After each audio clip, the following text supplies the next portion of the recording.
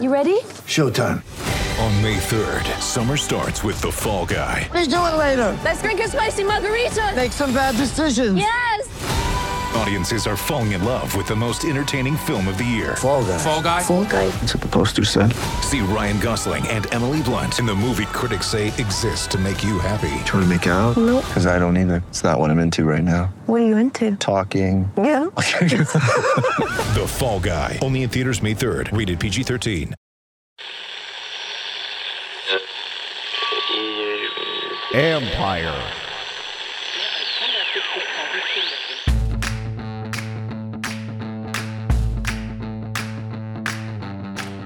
Hello and welcome to my podcast, sponsored by Lone Oak Coffee. Visit loneoakcoffee.com and use promo code COFFEE2020 for a discount.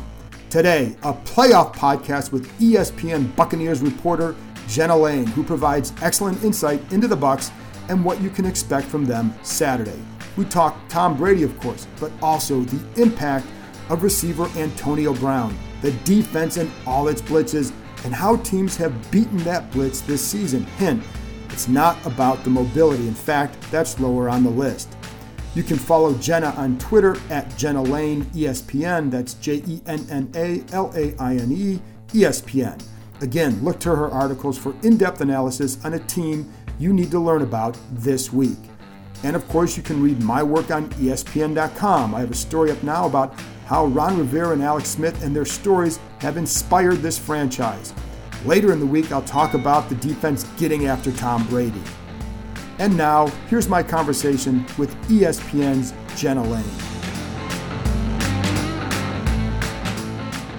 Well, first of all, Jenna, before I get into the game and analyzing this matchup and the Buccaneers and all that, you and I have both had kind of a crazy year covering our teams. What has it been like for you covering the Brady regime and Gronkowski and all that this season? I think we traded some emails at some point throughout the season, or actually at multiple points throughout this season, just talking about the chaos that we've had to endure, which is crazy because I got to tell you, during the off season, there really was no down period because of all the news, and not just that, but just all the interest surrounding Tom Brady joining the Buccaneers. And then, of course, you add Rob Gronkowski to the equation, and then later on, you add Antonio Brown. There just hasn't been a dull moment at all this year. And even with COVID-19 and, of course, sports ceasing for that period of time, I was really, really, really busy. I know you were too. So we might both need to try to get some more vacation time out of this when we finally do get to an off season, whenever that actually is. I don't know if it's going to happen, though, between our two franchises. They just always seem to be making news. They do, and I look forward to a vacation at some point. What have you learned about Brady and covering him? Because he's obviously been around for a long time. This is your chance to cover him up close. What are some things that you've learned about him? Before I even had a chance to talk to him, which I have to say, it's been so bizarre. And you know this, every NFL beat reporter knows this. It's been so bizarre not being able to see these guys regularly in the locker room, because even the quarterbacks, where they usually speak at the podium, you try to go up to them during the week if you can. You try to build a relationship with them to where the only interaction that you're having with them isn't just during press conferences. You like to have a rapport with these guys. You like to get to know them as people. And to cover a quarterback and not be able to do that because of COVID-19, we're not allowed in the locker room. It's been really crazy. I have had a chance to have a one-on-one with Brady in Zoom, and he was great. But it's just been really, really unique because I feel like there's so much about us that they don't know. And that's part of their comfort level in talking to us and opening up to us. We're starting to get there, but it's just been really interesting how we've tried to kind of make that rapport work when it's just very artificial. So that's definitely been a unique challenge. The same thing with Rob Gronkowski. But, you know, I talked to so many of his former teammates before I even had a chance to talk to Brady. They all said the same thing. He really wants to be seen as a regular guy. I can totally see that, even though he's, you know, married to this activist supermodel wife and Gisele Bündchen. They're two highly successful people. He's won 6 Super Bowls. he really, and he lives in Derek Jeter's mansion, right? And just bought this super yacht. He's got all these great things going for him in his life, but he really does want to be seen as a kind of a regular guy. And I think a lot of that stems from kind of his upbringing, the way his parents raised him. But it's amazing to me. The biggest takeaway I have from it is, and Clyde Christensen, their quarterbacks coach, talked about that. He's only seen this maybe once before with Peyton Manning, but he talked about the fact that one player, because in football, I mean, it's so rare for one player to make so much of a difference, right? Even at the quarterback position, because you just have so many other things that have to go right. But he talked about the fact that, Brady has this ability to just kind of will things in his favor, will things into existence. He'd only seen that with Peyton Manning. And I got to say, I totally believe it, because right away, the sense of intensity of these practices, these guys worked hard before, but it's like, the sense of intensity and just urgency just rose exponentially. I could see it in practice with these guys. I knew they cared before, but it's like when you're around Brady, it's like you see just how much he puts into it and just how much he cares about this. Even as a media member, I feel like if I don't show up to his press conference with like just an arsenal of questions, of good questions, like I didn't do my homework that day, and I almost feel guilty just because I know how much that guy prepares and I know how much it means to him. And I don't want to sound like I'm fangirling or anything, but I've just never seen anything like it. And I've interviewed professional sports stars, maybe not on a daily basis or watch them on a daily basis, but I've interviewed guys like Derek Jeter before, highly successful people. I've just never seen it to this degree. This guy just cares so much about what he does. And to me, that's really the reason why he continues to do this. It's not just chasing all those Super Bowls. He's already got 6 of them. What's one more to him? It's the fact that he just loves what he does so much. And he's so obsessed with winning. And it's funny, Jenna, because we had a chance to see him up close when the Patriots practiced against Washington in a training camp several years ago. It was Jay Gruden's first year. And it's what stood out to me was how he would bark at guys if they weren't getting on the field fast enough into the huddle. And it's just like, and it was just a little snippet, but I'm like, that's part of what separates that guy. That desire to do it right every time, no matter what you're doing, stands out. As a player on the field, how have you seen him progress this season in Bruce Arians' offense? The coaching staff will tell you they knew it wasn't going to be perfect and it was going to take some time because they had no offseason. Bruce Arians has talked about it numerous times. When you miss 500 reps in the offseason or whatever it would be for a quarterback, there's not going to be that synergy that you would ultimately like. And so each week it's been a work in progress. I mean, he threw 2 interceptions in his week 1 game against the New Orleans Saints. And that was kind of uncharacteristic Brady, but he didn't have the relationships with these guys. He didn't have kind of the familiarity with the system. And something I would also tell people, because throughout the season, I've heard all of this, well, he's playing in someone else's offense. Well, yes, he is, because they can't change the entire offense for one player with no offseason. It's just impossible to do. I really expect them this offseason to be able to do more in the way of really, really collaborating. But initially it was very much Tom Brady is running Bruce Arians' offense. As the season has progressed and as these receivers, that's the big thing, as these receivers have been more and more comfortable with the things that Brady wants, they've been able to do things like incorporate more of the quick passing game, which we've seen with Antonio Brown. That's where I think his value, I don't think can be stated enough.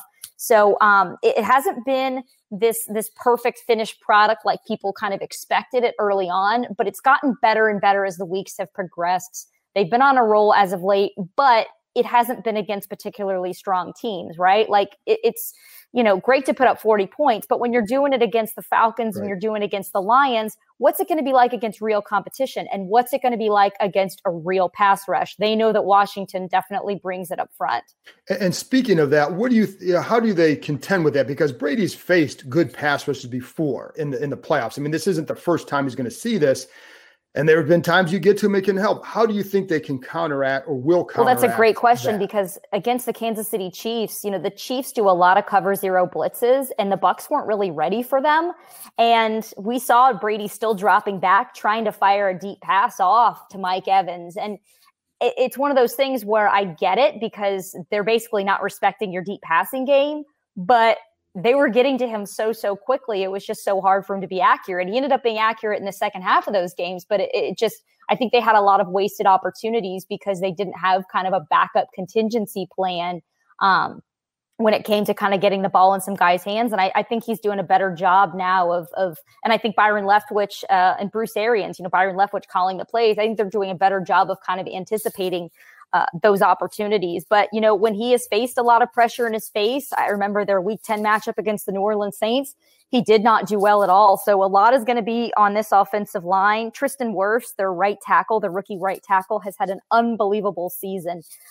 He just does not look like a rookie at all. I know people might remember he had a one-on-one matchup against Khalil Mack very early on in this season against the Bears that didn't go so well for him, but he has really shined this year. Donovan Smith, their left tackle, is a little more of a question mark. He can be up and down. He struggled most against the Saints, against Cameron Jordan and Trey Hendrickson and stuff. So I'd be curious to see how he handles things. But, overall, the last few games, they've done a better job protecting Brady. And also a big thing, and I should have mentioned this when you asked about Brady's impact on the team, they have cut down significantly on their penalties. This was the most penalized team in the league last year. And it is unbelievable to me how much their discipline has improved with this guy. You talk about him yelling at guys to get on the field faster. This is definitely an area that I have seen him impact this team in a real positive way. So we'll see if that can continue against tougher competition. And Jenna, you wrote a story too about Mike Evans and some of the questions, his status up in the air and all that, but also the trickle-down impact if he doesn't play. And it's for people listening, go read it because it's very insightful as to how it changes for Antonio Brown, Chris Godwin, everybody else. But first of all, do you think Evans will play?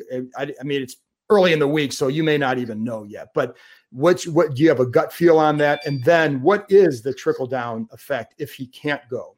I don't even know if I can go by gut feeling on this, because if you saw the replay of that injury, I don't know if you did. If you have a weak stomach, I might advise against it, because he hyperextended his knee, and it was definitely a turf issue. The Bucs had their field had been used the day before the Outback Bowl game. It had rained. They had changed out the end zone, and it was very slick. Bruce Arians 100% attributed to that, the field conditions, but he hyperextended his knee. And it was one of those things. The only other time I've seen anything like it was when Ben Roethlisberger a few years ago, it looked like his lower leg bent, and it wound up being like a high ankle sprain or something. I thought for sure there had to be some kind of structural damage, but amazingly there wasn't for Mike Evans. He didn't stay for the game. He immediately left the stadium, went to get an MRI.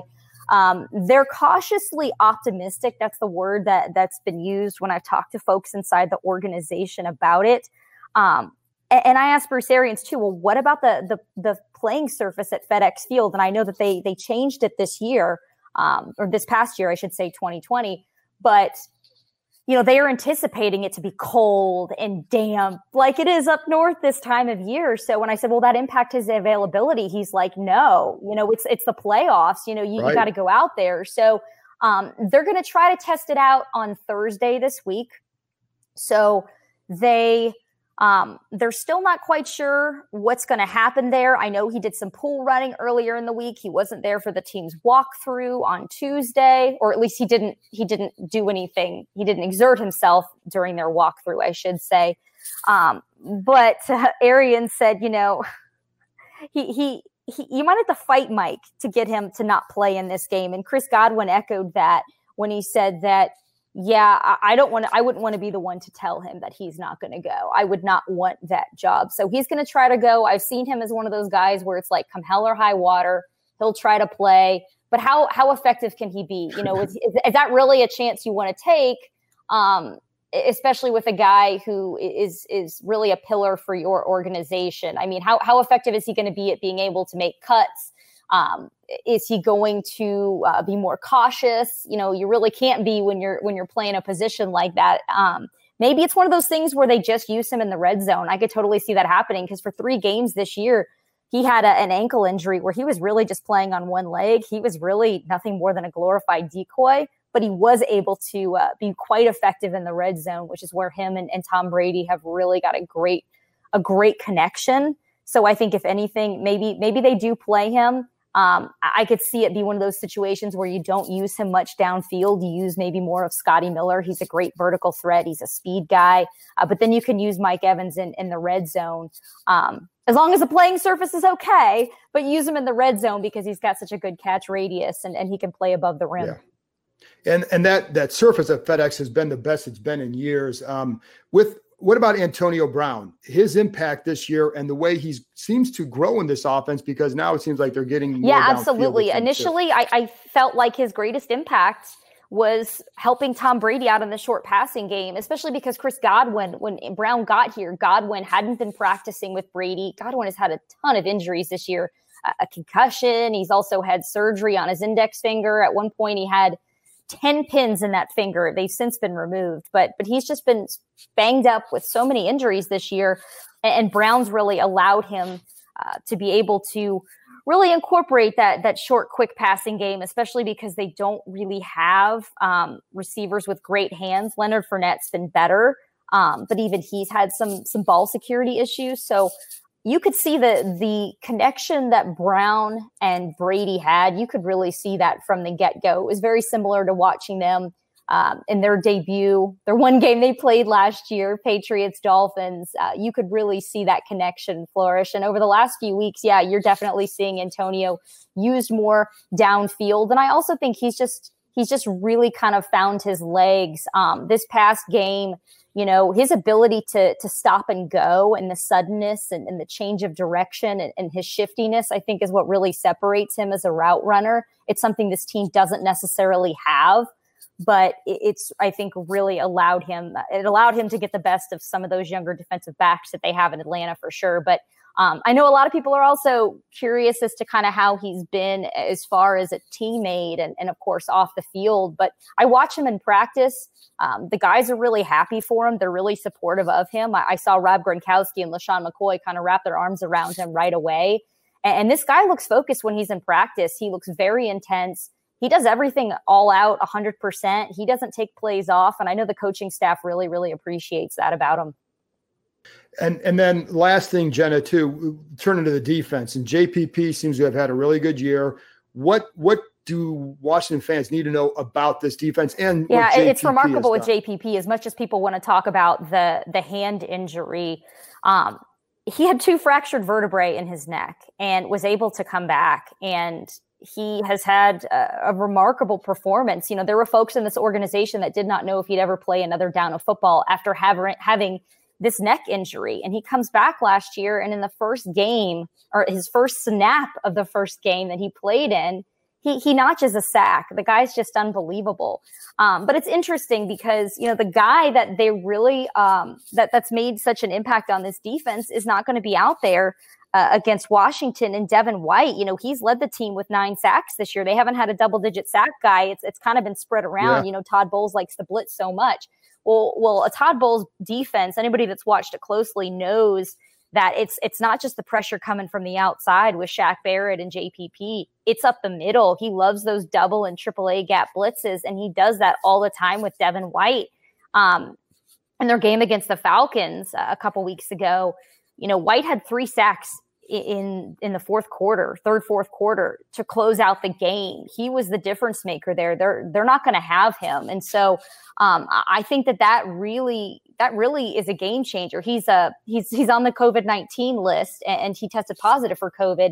And as you know, with the rules, a player needs 10 days in order for them to come back, assuming that they have no symptoms. Well, if they were to play on Sunday, White would be eligible for that game. But because the game is on Saturday, he's not eligible because his test happened on Thursday. So they're going to be without him. That's a huge loss. They're definitely going to have to rely a lot more on JPP and Shaq Barrett.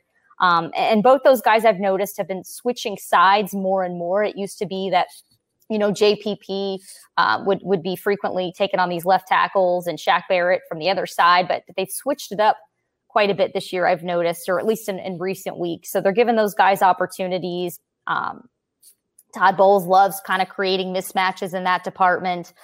They've been effective. And then, of course, Ndamukong Suh as well up the middle.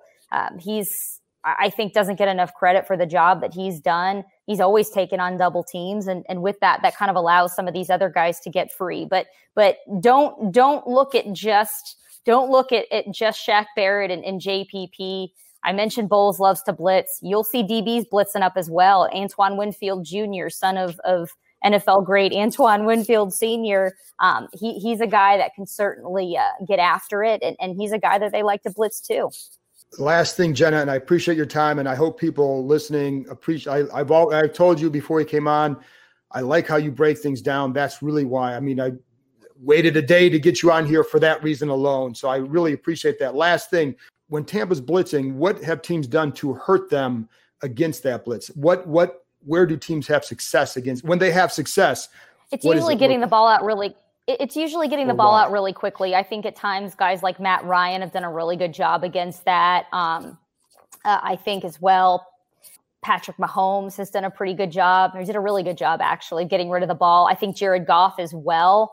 I think also you bring up a really good point with the Giants. I think that Jason Garrett did a really good job when they played each other on national television at kind of using their aggressiveness against them. I thought he did a really good job game planning that as far as, getting the play action and things like that. That's the thing when you have guys that do, they're used to coming and bringing that pressure. A lot of times you can exploit their aggressiveness, as you know. And so I think when teams have been successful, it's also been utilizing play action and really sucking up these linebackers. Atlanta even did it a little bit with Dirk Cutter with some of the play calls that they had. So I think the play action passing game is one area that they got better at it too. I noticed, but a couple weeks ago against the Falcons, they had some challenges there. With the Giants, they had some challenges. So yeah, I think it's anytime this team has struggled, it's when their aggressiveness has been used against them, and also just when they're not getting home. It's one thing to have pressure, but when you're robbing Peter to pay Paul, that's going to leave you vulnerable in other areas of the field, downfield. And so if you're not getting to the quarterback quickly enough, or if you're just not getting home, then they've had to pay for it. You've heard me talking about Lone Oak Coffee for a couple months now. Let me tell you a little bit about who they are and what they're about. Lone Oak Coffee is based in the Shenandoah Valley, just a nice bunch of people who are open for business during this trying time. Just look at their website, loneoakcoffee.com, and what do they highlight? Their core values of quality, family, transparency. They work with co-op farmers from all over the world to source their beans. They also support small farmers to find the right beans. During this pandemic, one of my saving graces has been grinding my beans from Lone Oak Coffee and taking a few minutes before the day to savor the coffee, get my mind right. Put a little jazz or Frank Sinatra or Louis Armstrong on in the background, it's even better. I've enjoyed all their blends, but among my favorites, the Ethiopian Guji, love the berry flavor, the Mexican Chiapas, and their house blend. Start your day off right with Lone Oak Coffee. Visit loneoakcoffee.com, that's LONEOAK coffee.com. Use promo code COFFEE2020 for a discount. You can thank me later. That's it for this episode. Thanks to Jenna for joining me, and thank you, as always, for listening. Support Lone Oak Coffee. I'll be back with another one either Wednesday night or Thursday morning with former Washington tight end Chris Cooley. Talk to you next time.